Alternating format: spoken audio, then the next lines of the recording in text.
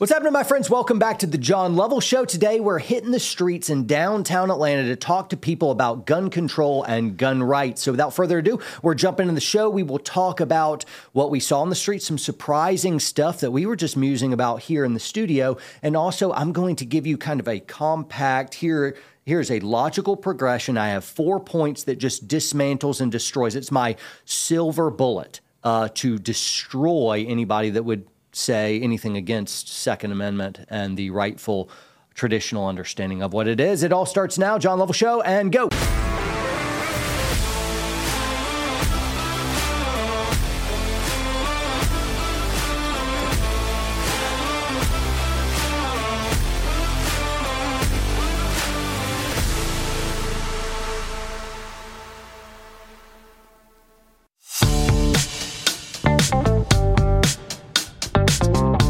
Do you trust the government? No. Do you see a problem with that? Yeah. So if you don't trust the government, but they're the only ones with guns, what happens if they go, tyrannical? What if you have, a president, our next president? What if it's the person you don't want, and now they're the ones that control all the guns? I take it back. Well, what do you think? The people. The people. So we're asking folks who they think should control the guns in America. Should it be the people or the government? What do you think? In what context? Who's in charge of whether you can have guns or not? Is it the people or is it the government that gets to decide who has the guns? Personally, I think the government. Do you trust the government? Not necessarily. So we're asking folks who should have the control over guns in America. Should it lay with the people or should it lay with the government? What do you think? It should absolutely lay with the people. Got it. And how come? Why? If it's in the hands of the government, they're more likely to be power hungry. If they can take away guns, that's really terrifying, because then what do we have to protect ourselves from a tyrannical government? Georgia State professor for the win, my bro. Where should the power over guns lie? Is it with the people or with the government? What do you think? With the people, 100% with the people. At the same time as there being a lot of government issues and a lot of mass shootings and things like that, I think the stipulations on who get guns should be stiffer, but it should be up to us. We should have the right to protect ourselves. We should have the right to defend ourselves. We should have the right to hunt. Where do you think the power over guns should lie in the U.S.? Is it with the people or does the government get to decide? What do you think, man? Oh, man. I hate this question. Yeah, because I'm from Europe. And in Europe, we have no guns. And that's kind of safer, feels safer. But I don't know, really, because that's a complicated question. Do you see a problem with allowing the government to control who has guns when you don't trust the government? No, not at this time. I think it's more important to value lives with the issues that we're having with mass shootings and stuff. And I don't know that can be fixed right now without the government's help. So where does the power over guns lie in America, in your opinion? Is it with the people or does the government get to decide who gets them? I think it's a mix of both. I think that the people control whether or not they own the guns, but it's the government's job to control how many and who can get the guns. So if the government can make rules that take away guns from people, isn't that contradicting the Second Amendment? So I'm not too versed on it. It probably is contradicting it.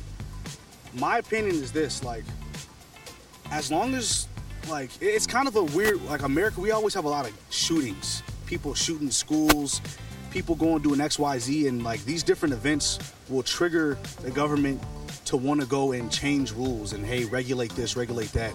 It probably contradicts it. I feel like there needs to be some regulation, because when the initial amendment was written, it was for the 1800s, 17, or whenever they wrote it. So it was a different time period, different people, different mentality. They also wrote the freedom of speech, and that's old. Should we do away with freedom of speech because it's old? No, but I think there should be stipulations on it. I don't agree with pedophilia and shit like that. I don't think you should.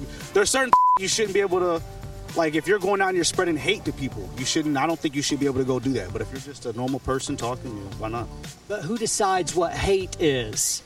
And it's just what if I don't like your ideas, I call your ideas hateful, and now I get to legally silence you?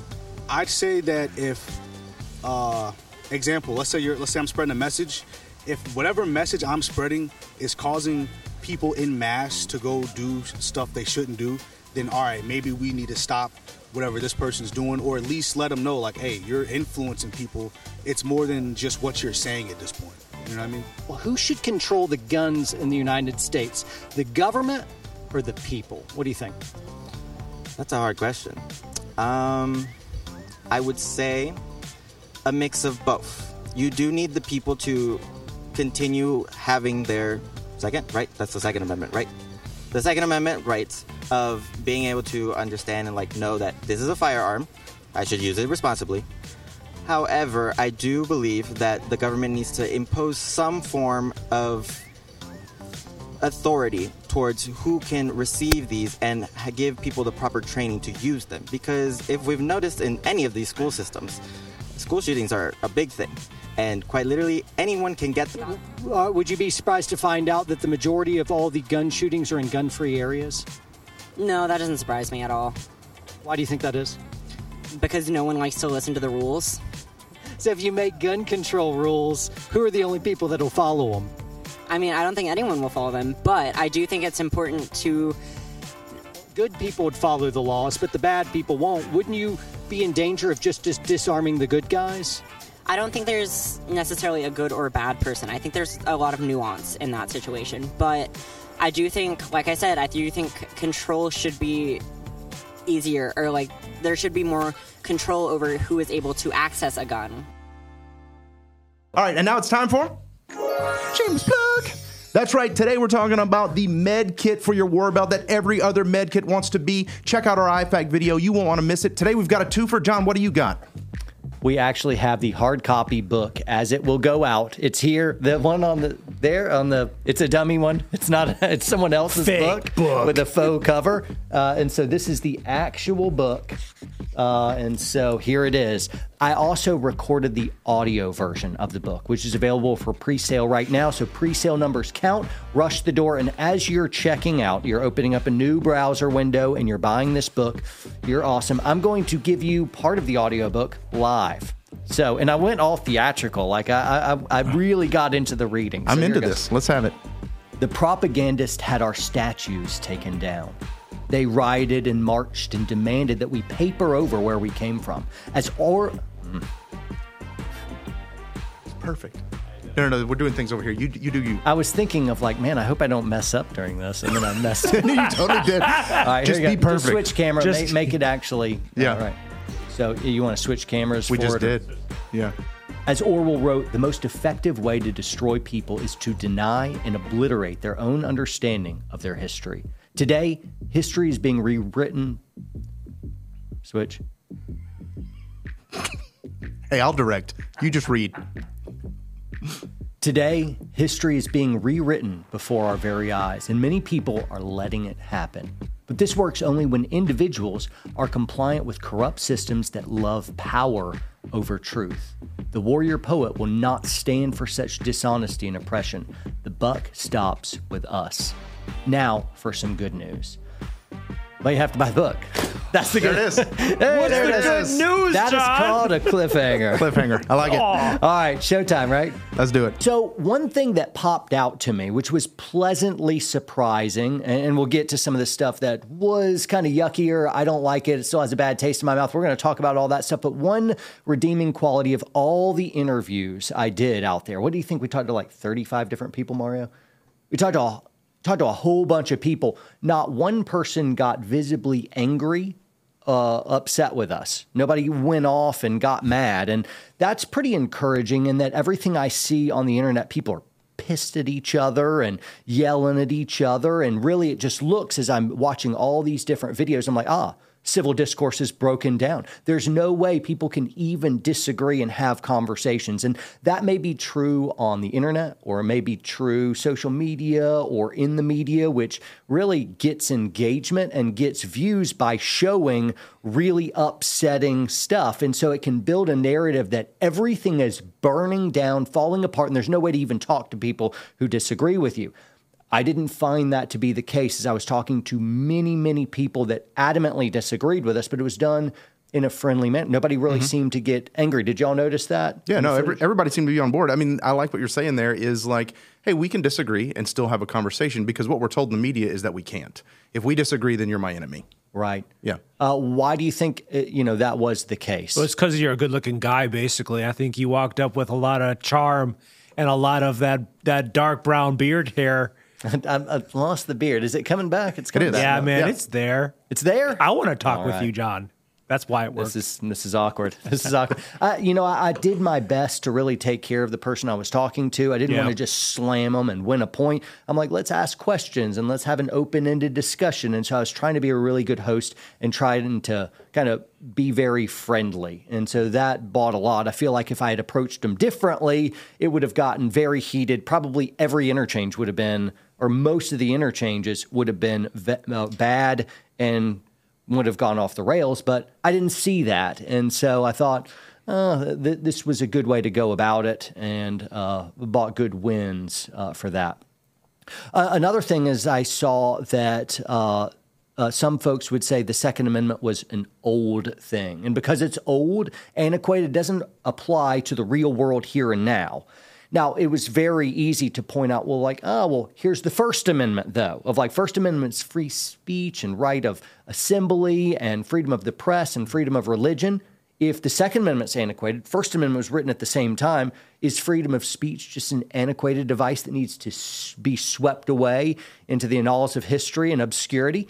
Because what you apply to the First Amendment, you got to apply conceptually to the Second Amendment as well. And so if the Second Amendment is old and outdated, then perhaps the First is as well.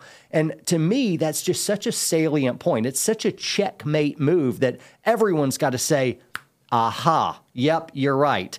The First Amendment doesn't just apply to quill pens. It applies to all free speech across the internet or written on a computer, which they didn't have back then. The technology changes, but the human right doesn't. Here's the Bill of Rights, first, second, third, all the amendments and the first 10, which comprise our Bill of Rights. Here are the rights that the government's not allowed to touch and ever change no matter what.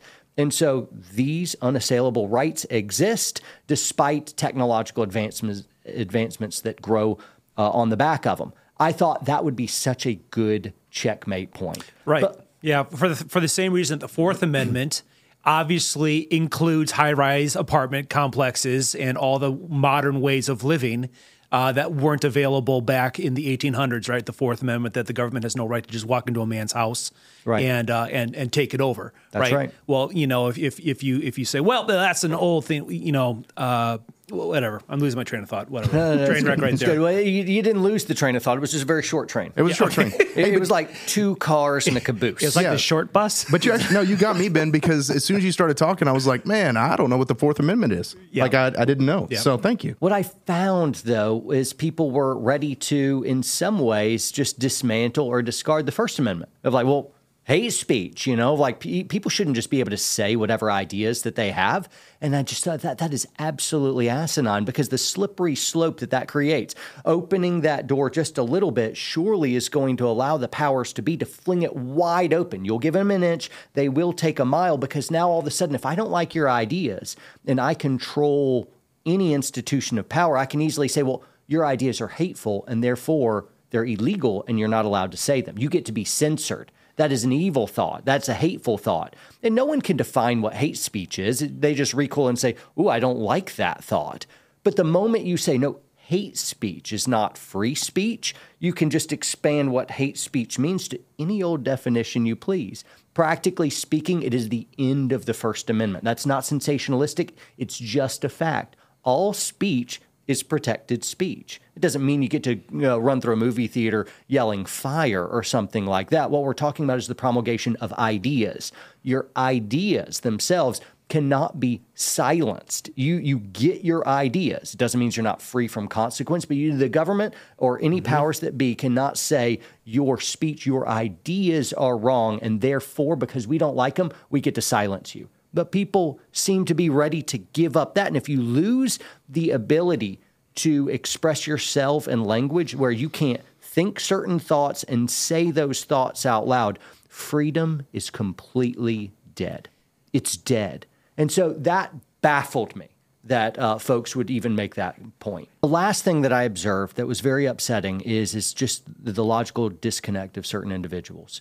I wanted to argue certain points or ask questions kind of in the Socratic method to lead them down a train of thought. But what I found is a certain percentage of the population that I would speak to seemed incapable of actual logical thought, critical thought. Instead, it's like their feelings and their thoughts were all jumbled together, and they would hold completely contradictory views. And even when you pointed it out to them, they didn't seem aware of them. It's like they couldn't see that they were contradictory. They were okay with the contradiction. Like if I contradict myself and you point it out, especially, I can look back and be like, oh yeah, that doesn't work. You can't have a round triangle. It just doesn't work. I'm like, okay, a premise must be wrong. Let me backpedal. But they weren't playing with the laws of logic per se. So they would have ideas. Here's where it would come to bear is we talk about Second Amendment. I just point out okay, the Second Amendment was made so that the government couldn't make laws that controlled guns. Do you agree with that? I'm like, oh, okay, yeah. Do you support the Second Amendment? I'm like, yes. And then they would understand what the Second Amendment was. Government can't make laws that control. And then you're like, but I also think the government should be able to control guns and make laws. I'm like, well, you can't do that. You just said we agreed. Home team, Second Amendment, you were with me. I'm like, I support the Second Amendment, but I'm like, no, it's a shall not be infringed. It's like, I do not agree with infringements by the government, but the government should totally infringe. And then you point it out to them and be like, you see the problem here? I'm like, nope, I don't see the problem here. Very frustrating. So the idea then was that they would reject logic if it conflicted with their feelings? Is that what you were seeing? So not quite. Before, I would have thought that, but really I'm realizing, no, it's not that. It's two different buckets for them. For me, there's my feelings bucket, which I've cauterized and pushed way down so I could be the most masculine person on the planet. It's a feelings thimble. My feelings hurt me once, and so I destroyed them. No. I got my feelings bucket, John is an emotional guy, actually. Sometimes I'd just be crying for nothing. Right before we started filming. So it's tacos. Oh. Hallmark commercial the other day just had me deep belly crying.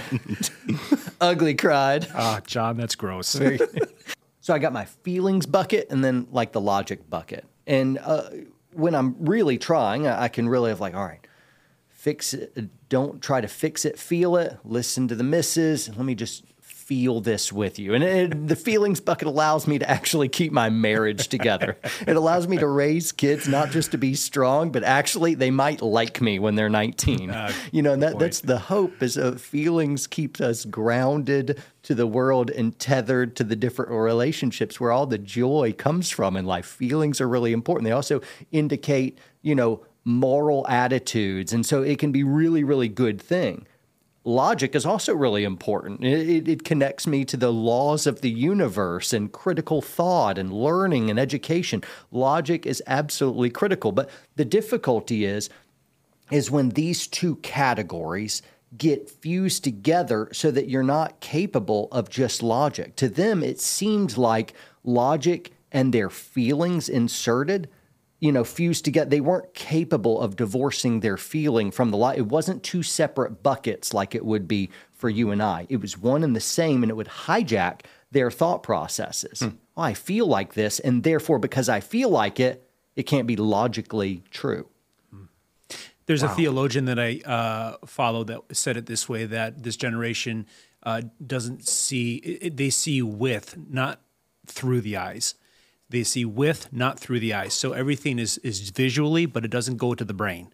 So they see everything with the lens of feeling first, but then it doesn't capture in the brain. I think that's, when you were talking about it, that's what it reminded me of. Well, it's hard to argue with that. It created quite a problem because I'd be at a loss of like, all right, I just won this point, but they don't realize it. And I feel like, I've got to jettison the whole Second Amendment or gun control talk we're talking about, I got to jettison that. And I'm like, all right, here's the laws of logic, the law of identity, the law of non-contradiction. Here's the law of the excluded middle. And I have to just break down simple logic, talk about critical. I've got to rewind education. They don't teach school that in college anymore, John. So that I need to give you the tools to think in a linear and logical way with premise to an undeniable conclusion.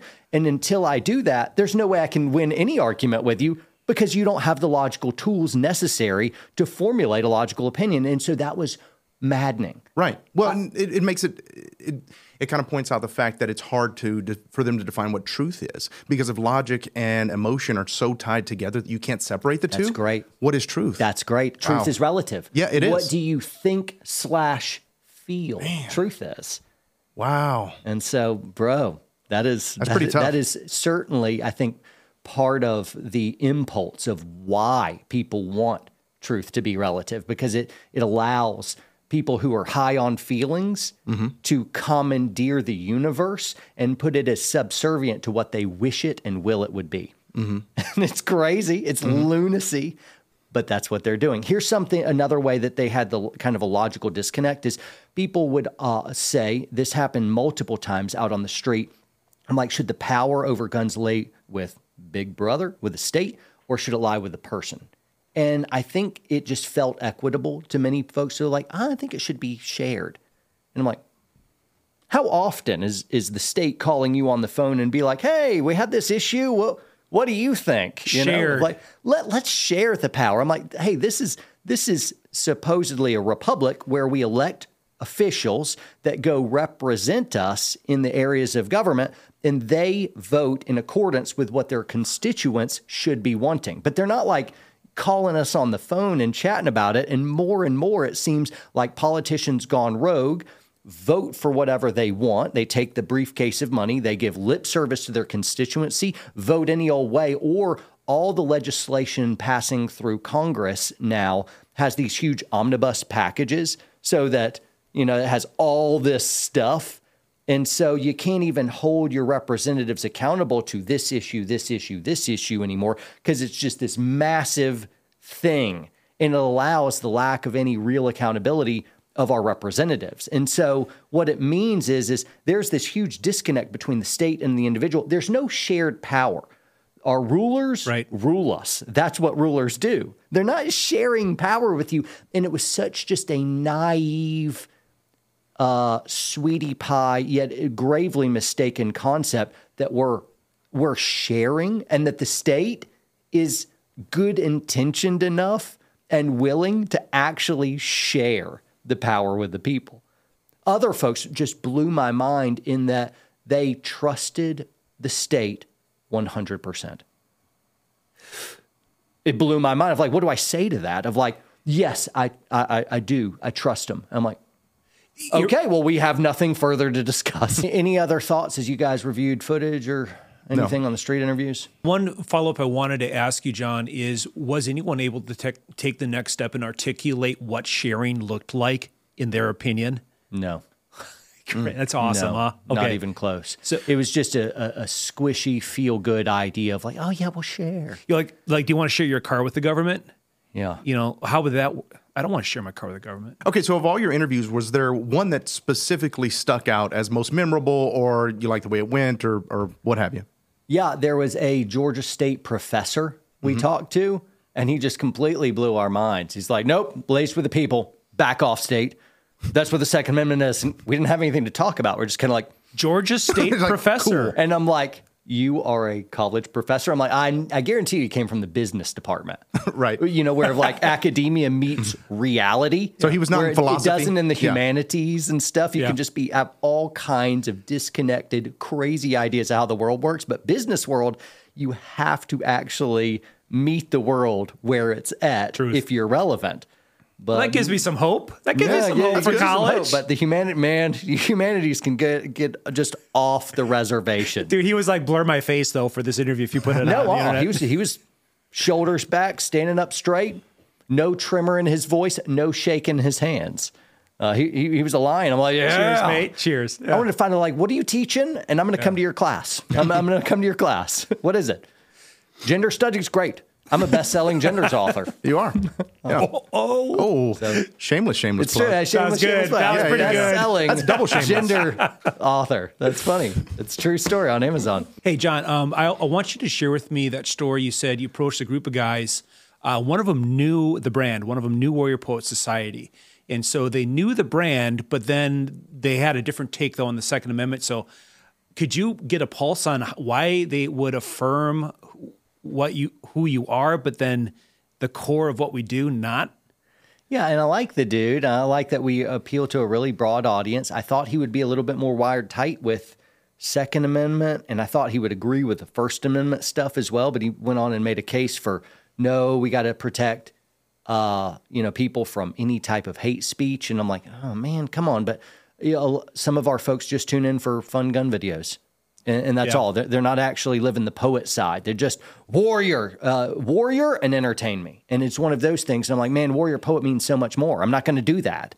And so Gotcha. That was a little disheartening, but I like the guy. I like the guy a lot. I felt like, man, if we could roll a little longer together, maybe we could, have some deeper chats and get a little further down the road. So anyway. Let's get to the 4 points. All right. So moving on, I want to get to 4 points. It's like premise, undeniable logical conclusion of the result. My best kind of most efficient shot at the heart of the gun control argument. Before we do so, I wanted to say this is our last JL show that we're going to be putting on YouTube. We put it there for a time just so people see like, hey, this is what's up. And we're going to put this whole episode on YouTube. Usually it's just a clip, but this is the whole John Lovell show, which isn't going anywhere. It's just going to be on watchwpsn.com. This is where we can talk about the subjects that matter the most to us and make plans. We don't have to figure out, all right, how's the algorithm going to treat this here? And YouTube can just be more fun gun content, some interviews, and some more traditional stuff for the channel. So this stuff, the poet stuff, the stuff that matters the most is going to be on watchwpsn.com, and here's YouTube. We'll also have this show on podcast. If you want to check in on the podcast, but you can't scrape together a couple bucks a month to be able to support us, you can still get a good chunk of the show, or perhaps the whole show. We don't know yet. Or maybe you know and I don't know. But it'll be on podcast. Check down below this link, subscribe to our podcast, and make sure you give us a 5-star review, which is really, really helpful for us going forward. Now, let me get on to my 4 points. The first one is every mass shooting is stopped by a good guy with a gun. It's not stopped by a gun-free zone sign. It is not stopped by gun control policies. Many times when an active killer event happens, they're ignoring all kinds of laws. It's illegal to bring a gun into that gun-free zone line. It's illegal to shoot people, and yet they do. Perhaps they got that gun illegally. Perhaps they got it completely legally, but no gun control law and no sign stopped that mass killer event. What stopped it was a good guy with a gun. Point 1. Second point, we cannot realistically disarm the bad guys. Right now, as it stands, there are more guns in the U.S. than people. And so for the next foreseeable decade or 3, those guns aren't just going to dissolve into nothingness. Those guns are going to continue to last. And despite whatever gun control laws you want to pass, the bad guys are going to have those guns. 3.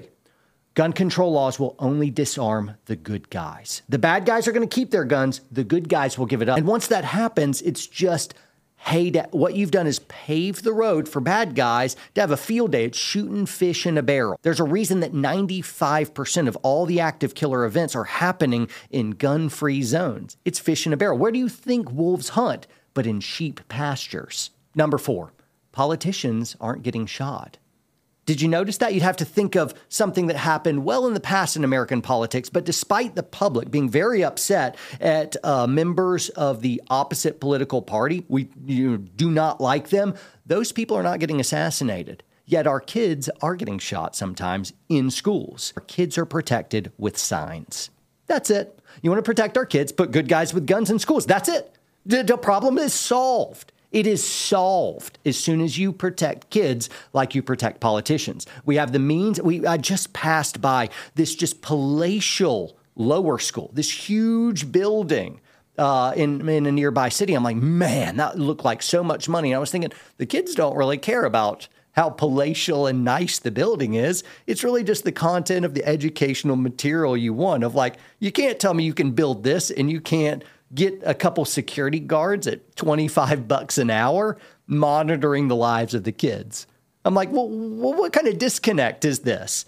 The anti-gun politicians are protected by people with guns. So they're protected by people with guns as they take the stage. They decry the evils of guns and how we should eliminate them all. Then they get off the stage and are immediately still protected by those good guys with guns. They're liars and they're hypocrites. The moment we start protecting our innocent with guns the way we protect politicians, you will watch the mass shooting events completely disappear. It is that simple. 4 points. Mass shooters are stopped by good guys with guns. Cannot get rid of the massive supply of guns available to the bad guys already in the United States. They're already there. It's already done. It's not what you wish was true. It is what already is true. Gun control laws only disarm the good guys. Politicians are protected by guns and therefore are not being shot, but our kids are being shot by guns because they're protected by signs. If we protected kids the way politicians are protected, you would watch the mass shooting events happening in our schools completely disappear overnight. That's the debate. And I don't know how it's a debate. It's so stupid obvious. Dude, it is. So there it is. What do you do about it, right? It is so pathetically easy and simple. The answer to bad guys with guns is good guys with guns. It always has been. It always will be. The only way to stop a bad guy with a gun is a good guy with a gun. And the moment we get serious and stop playing this propagandized game of let's disarm. You can't. You can't. All you can do is stand in the way of the bad guy. You can't just give the battlefield to them by surrendering all the good guys' guns. It's absolutely asinine. It's lunacy. Don't fall for it. Protect your children the same way politicians protect themselves. That's it. With good guys with guns, and you will see our active killer events dry up. Right? Let's move on. Man, my blood's up. Yeah. I need a break. Can we do a training tip? How about an expert training tip? Expert training tip? Let's have it. Let's go to it. Let's learn together. Here we go. Woo! Dang it. Hey guys, this is Alan Baker, and we're going to talk about a training tip in relation to gun retention. There's lots of them out there, but one of the things you want to take into consideration is the timing of the technique.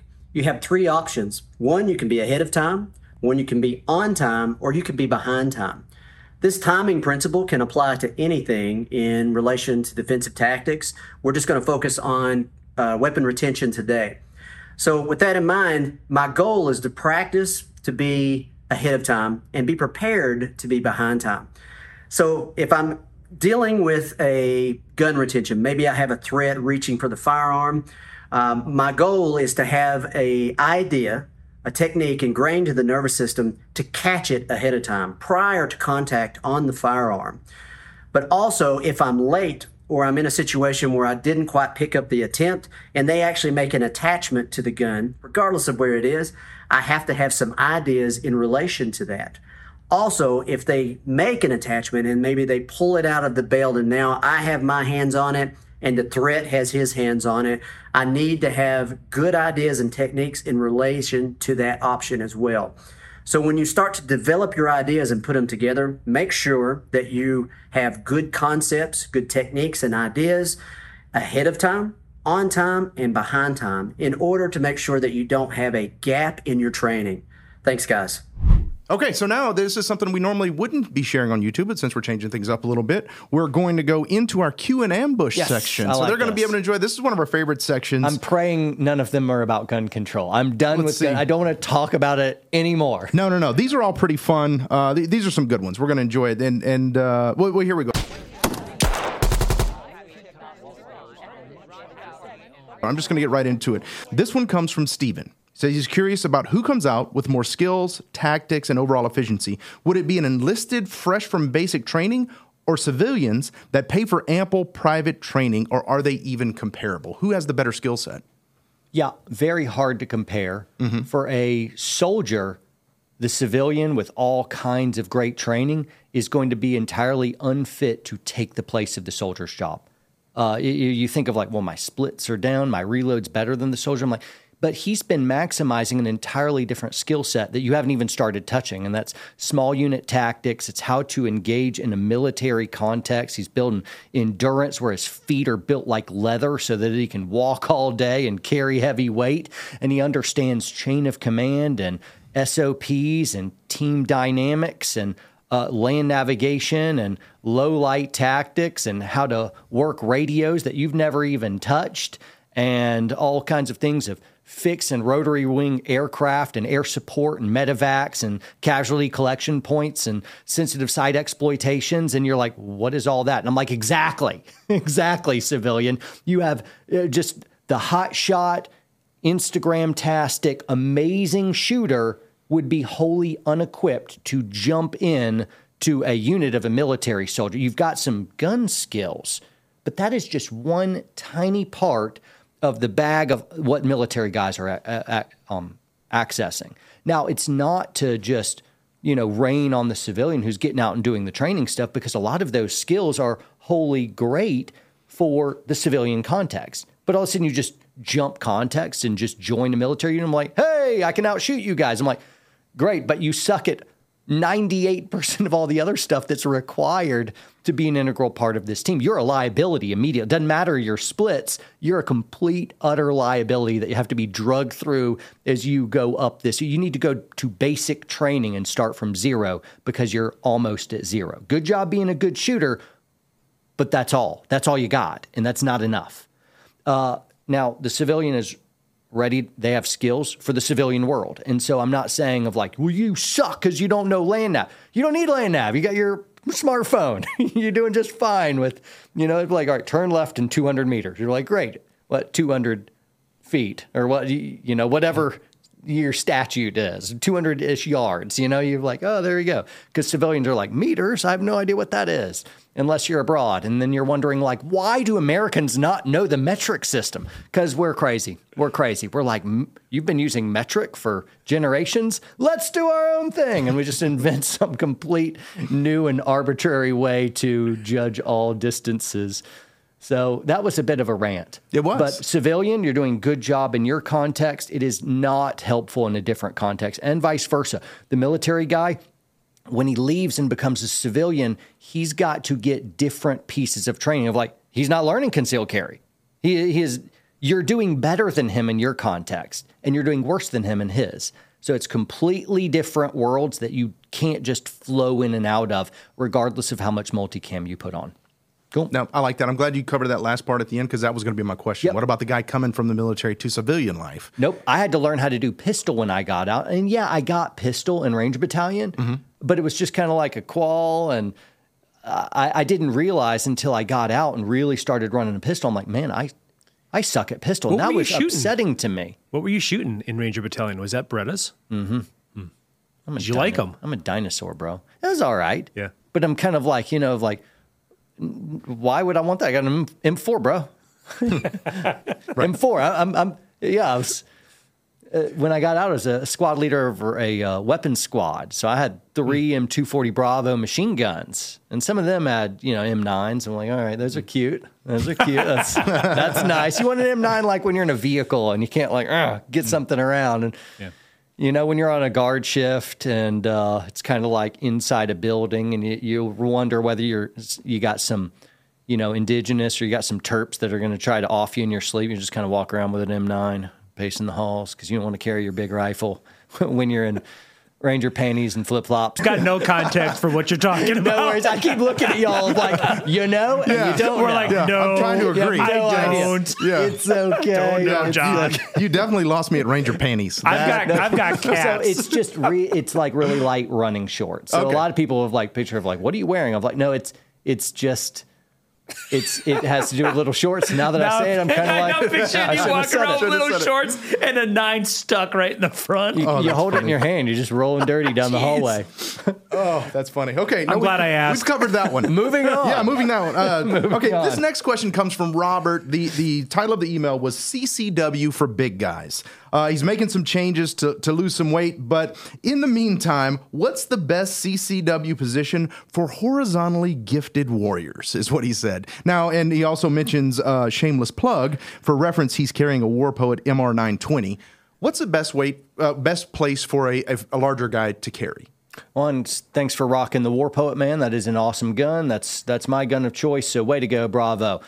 It's hard for me to say this next part because you're like home team. I'm like, rock on, man. Thanks for carrying our gun, but you're on it. Lose weight. Your weight is taking up the space of your carry options. It's making it harder to conceal and it's making it less comfortable. So, bro, watch the calories. More meats and less of everything else. Now everyone's like, whoa, whatever. You got to just eat bunny food and you'll be amazing. I'm like, yeah, whatever. I don't care to break into that. I'm just feeling, man, cut down and everything is all of a sudden easier to answer. So if more calories are being burned than comes in, you cannot possibly keep weight on and you'll be far better for carrying concealed. That being said, I have never been a big guy, and so I'm not one to say, but you want to check out the 3 o'clock or the 4 o'clock position would be the obvious next steps. And so I would figure that out. And then you're probably going to have to wear really baggy clothes around to help it really conceal. And so until that time, you probably check out 3 or 4 o'clock. So here. So try that out, see how it works with you, but you already know what you got to do. So do it. Rock on, man. I'm in your corner. I'm rooting you on. Rock on. Awesome. Next question comes from Chase. He loves the show. What do you recommend for a holster option when wearing lighter clothes, like gym shorts for a hike or a jog? And second question, do you have any other recommendations for backup tools if you're somewhere that requires you to remove your EDC weapon? Like what else should you have for protection? Sure. So I'll have my favorite holster is a Tier 1 holster. I also like the T-Rex holsters. We carry both on our website. So if you'd like to support us there, we would appreciate it. There are bigger and smaller holsters, and so oftentimes I'll have the gun itself, and beside it is a mag carrier, which allows me to have a spare mag. Sometimes I don't want to carry that much bulk, or I'm wearing shorts or something, and so I'll get a smaller holster that doesn't have the spare mag carrier. And so those options are available, and so I dress down. In my backpack, I've got the extra holster so I can easily just swap it out depending on what I'm wearing. I also have other holster options where it's the small holster. I have some where I've switched out the belt clips for the Ulti clip option. And so the Ulti clip option lets me take a clip that goes straight onto even running shorts, and I don't even have to have a belt. This is the type of holster my wife also carries. I'll have a link down below directly to it. Just know when you check out with it, you'll want to go down and toggle Ulti clip option, and that's what you get for your wives when they're not carrying a belt. So check out the link so it'll steer you to the right thing and select Ulti clip as you go down, and so that'll help immensely. Other options, if you're like, all right, I just can't carry a gun on my waist, I'd say, well, a pocket knife would be a good thing. And so whether it's the clinch pick, which I really like for gals to be able to carry, you could do that.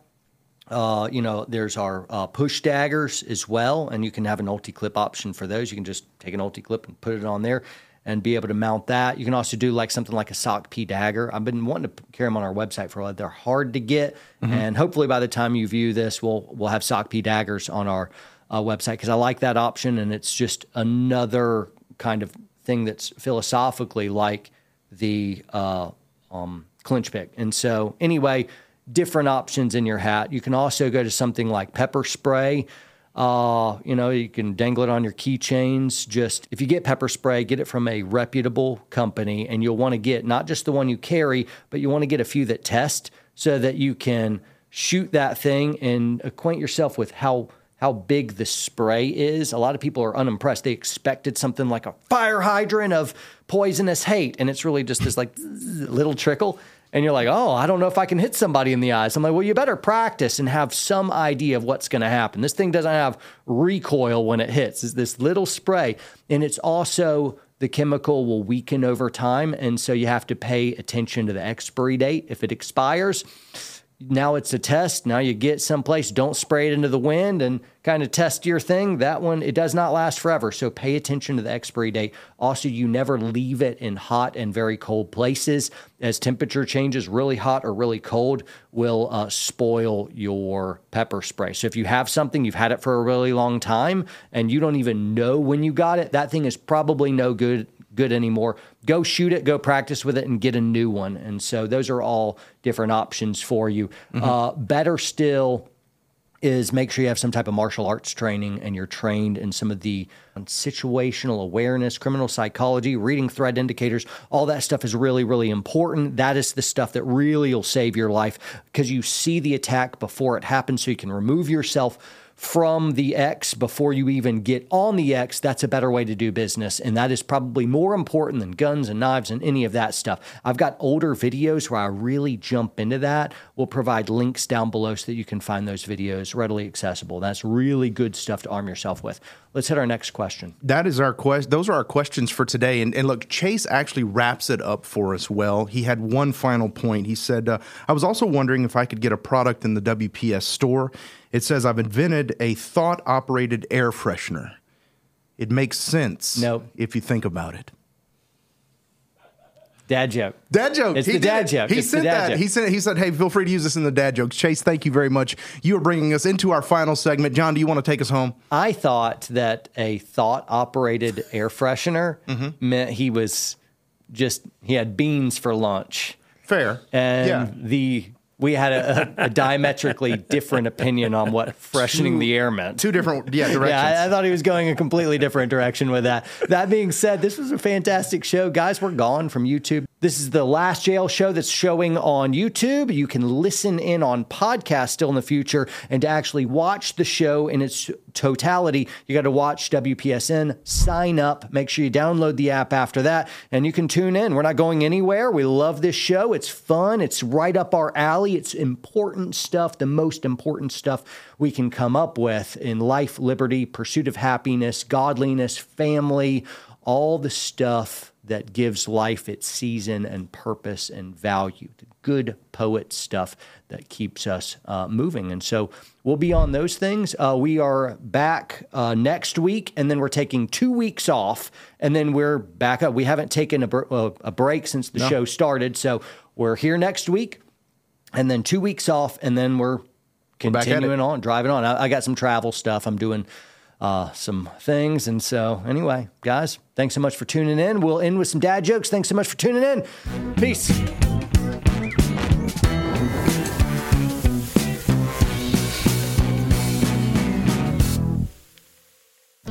What do you call a T-Rex that sells guns? What? Small arms dealer.